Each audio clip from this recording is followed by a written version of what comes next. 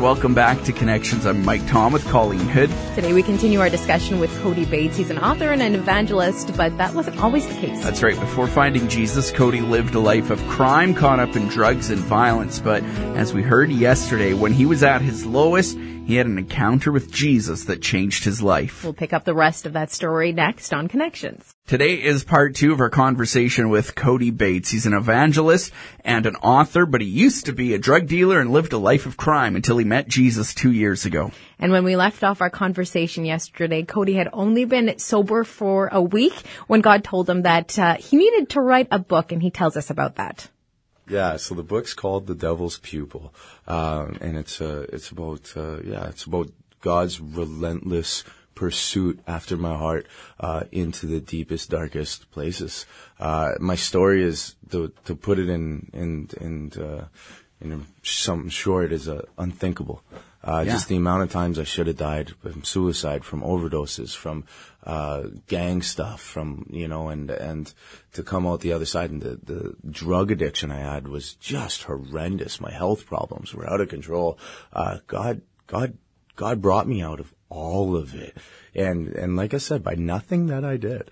When he put it on my heart to start writing that book, he made the way for it to happen. I found a broken laptop in my closet, and it was missing an R key. And no battery, so it had the cord. So I had the cord sticking out of my blanket, under my blankets, finger pecking my way to victory. And I had no word program. So I had to there's no spell check. So I had to copy paste my notepad to my email to spell check it and copy paste it back, chapter after chapter. And I just, and as I'm writing though, it's just like, if you'd seen me, you wouldn't think a cohesive thought was going through my head. But the words that were going on the page were just, I didn't know I could write. Well, I started to read it, it sucked me in right away. Yeah. I think a lot of people, maybe we don't know somebody in our lives that's as far gone as you were, but we all know people that are gone, right? Yeah, and we can all relate to the story in some way. Man, that's who this book is for. Like Mark 2:17 says, it's not the healthy who need a doctor, but the sick. I did not come call the righteous but sinners. My book is meant for Christians to be encouraged, but this book's for the lost. This book's for your friends or family that don't know Jesus, or perhaps maybe think they're living kind of a lukewarm gospel and need something deeper. But this is at the end of my book, there's a prayer to say out loud, to give your life to Jesus, invite Jesus into your heart. The value in my book isn't how many copies it sells for the dollar value. It's how many people read that prayer at the back. That's the value. That's the kingdom value. So it's a book. It's 398 pages. Yeah, it's a good sized book. And I go very deep into by the end of the book, you get a really deep grasp of how there is no way out for this guy. He's done. He's toast. And God shatters all the impossibilities. And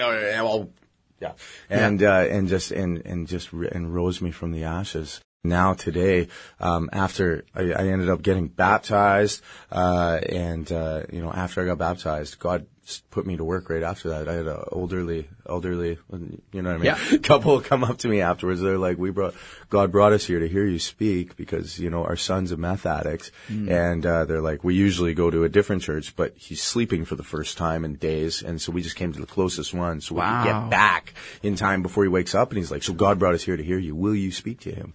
And, this was right after I came out of the river. Yeah, sure. Yes, of course. Yeah. That's what God saved me for. And I remember going to talk to him, and he knew exactly who I was. He'd read all the newspapers, and just warning you, Google is not my friend, although it's coming around. I talked to him, and And he knew exactly what I was. So he thought his parents hired me to kill him. It was like, yeah.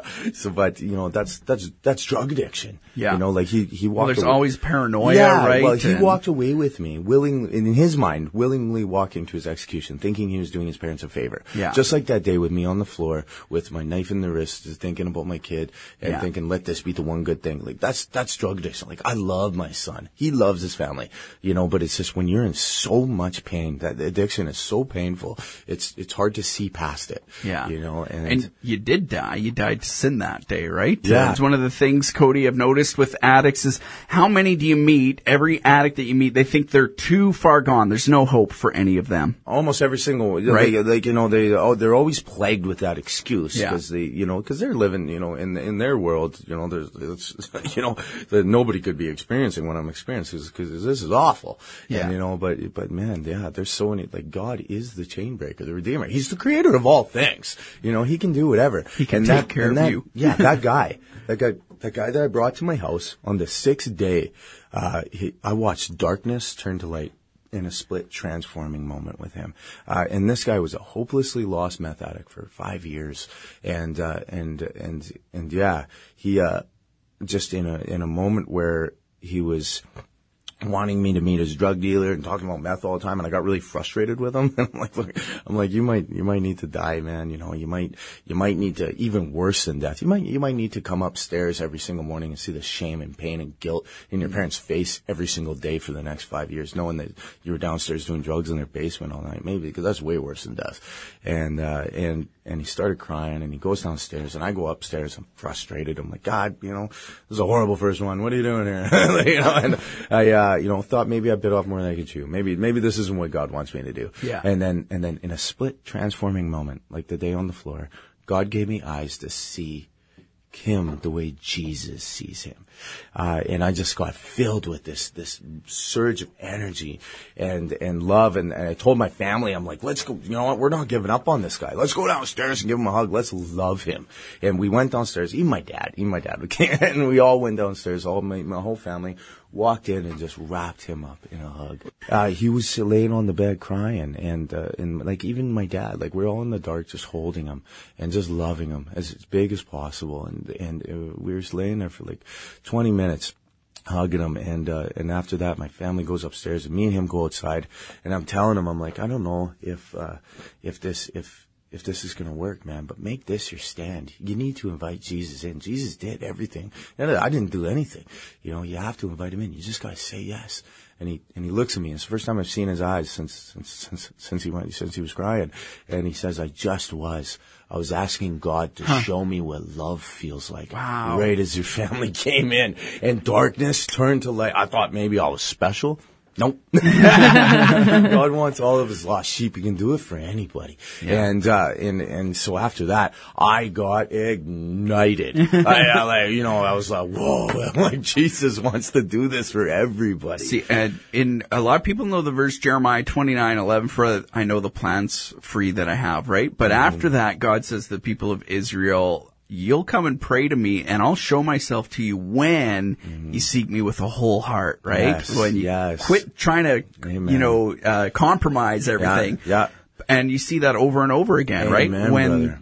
people the furthest gone come to God with a whole heart, he shows up and shows himself to them, right? So good, man. Yeah. I mean, like, God tends to recruit from the pit, right? Yeah. And, and that's, like you look at Saul, you look at Peter, you look at Matthew, guys that are all just sinners, super sinners. Saul, I mean, like, and the guy wrote 60% of the New Testament. Yeah. And it's, like after that, I can't believe everybody didn't know about Jesus.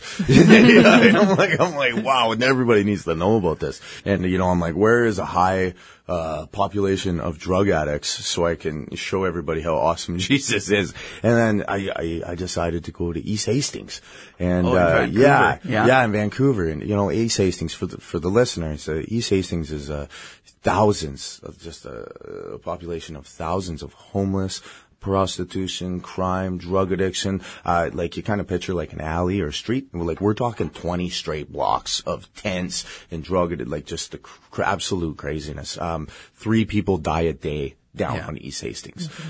So it's constant. And I remember when God put East Hastings on my heart, I was like, can't we start with the mustard seed or something? Nope. And I'm like, all right, well, I'll go. I said yes. And when I went down there, I was less than a year sober. I had 400 Bibles. I raised about $7,000 just from family and friends that I just told them what I was doing. And I went down there, and I remember standing on the corner with my box of Bibles and looking around, and just like chaos around me. I was like, oh man, what did I do? I'm like, but Jesus, he was the greatest evangelist in the world. And what he did is he washed the feet of his disciples, right? If anyone was ever in a position of power and authority to say, you need to listen to me, it was him. And that's not what he did. He wanted a different kind of relationship, a different kind of influence with us. He earned our trust. And if anyone was ever in a position to say, to not have to skip that part, it was him, and that's not what he did. So I really reeled in what I was capable of doing when I went down there. I know that I can't save anybody. I can only plant the seeds. God has to provide the harvest. So my goal down there was to plant as many seeds as possible by washing feet. So my goal down there was to plant as many seeds as possible by washing feet and serving as many people as possible. Not literally washing feet. So what does that look like? What does washing the feet of drug addicts and homeless and hopeless look like? What do we do? So when I went down there, I just started asking people, can I get you food? Can I get you coffee? Can I get you a sleeping bag? Can I go get you a tent? Hey, if I get you a tent, will you have a Bible study with me in it? I got so creative down there. I would flip over a table and just set up coffee, and I would serve people. And I got videos of me going through the alleys at 2 a.m, and these are like freaky alleys, and everybody knew my name. Walking through, they're all saying hi to me as they're shooting their stuff up, and they got to know. I started building relationships down there, and you're never going to be ministering to somebody and have them get up and be like, a year from now, what you said is really going to help me. But it does happen. So that's our job, is just to keep planting seeds, to keep praying. The first guy I talked to, and this is crazy, the first guy I talked to is he's got a big knife and a big piece of wood. He's hacking away at it, because that's what they do down in Hastings. They make arts and crafts. but I'm not even kidding. And then they sell it. But he's hacking away at a piece of wood. And I don't know what it was about that guy, but he caught my attention. I'm looking at him. And I knew that God led me to him. And I asked him if I wanted to go out, or if he wanted to go for food. And he said yes. And we go out, and we ended up going into the skate park. And as we walk into the skate park, he's telling me, he's like, he's like, a week ago I was face down in the mud in Pigeon Park asking God to help me. He's like, and I'm like, and I poured my heart out to him. I showed him a picture of me from my using, I showed him some of my newspaper clippings to kind of prove my credibility, of where I come from and how dark it was for me. Yeah. And he ended up giving his life to Jesus down there. He was the first guy I talked to. I ended up speaking to probably 600 or 700 people over a 10-day period down there by myself, just pounding pavement, just being the hands and feet. And that guy came out of there with me. So he came out of there with me. The following year, I did my Christmas on Hastings project again for the second annual one. I ended up bringing 100 volunteers with me, and taking over a church for the whole 10 days, and it got really big this last year. But Carl is the guy that came out of there with me. He came back with me over a year sober now today. That's since incredible. Since the day he gave his life to Jesus. Yeah. So the guy that I brought to detox my house, he's sober today. I'm sober. Like Jesus, I've watched just miraculous transformations. Carl was homeless on 2 years with a heroin and meth addiction. This guy was as far gone as you could get. He provides so much hope to so many people today. And that's the God we serve. Avery's testimony really encompasses the essence of the Avery projects. Avery calls me up, and he's like, I'm addicted to heroin, and he's like, I need you to pick me up and help me. I will do anything. And I said, yes. I live in Kelowna. He lives in Calgary. I'm like, I'm coming to get you right now. And I don't know what it was, but I'm like, something in my heart. I know it's Jesus now. In my heart, I picked up the phone, I called him back, and I asked him to give his life to Christ with me over the phone, just in case. And he did. And when I when I was about halfway to Calgary, I got a call from his girlfriend saying he passed away on the last kneel he did.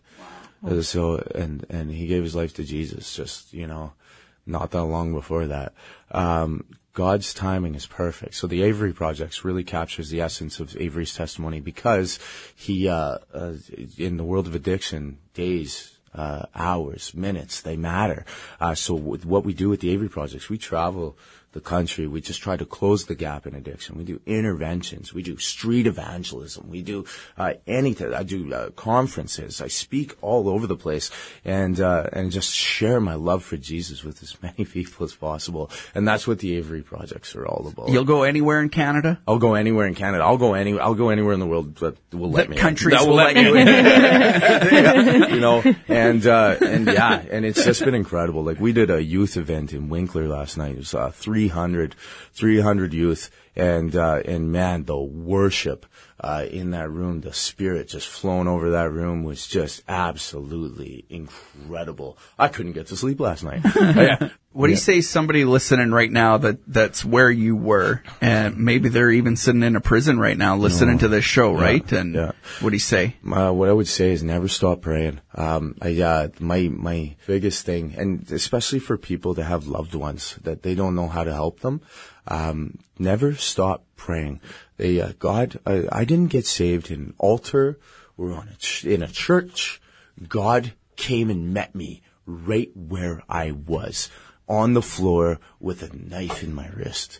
And his timing was like 5 seconds later would have been too late. His timing was perfect. His timing with Avery was perfect.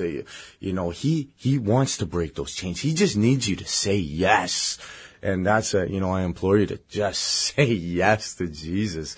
He's alive. He's here. He's well. And he's moving right now in some big ways. Tell us how we can find out about you and get in touch with you and get The Devil's Pupil, that kind of stuff. So The Devil's Pupil is available at Chapters, Indigo, Amazon. If they don't have it in the store, you can order it right off the kiosk, save on shipping.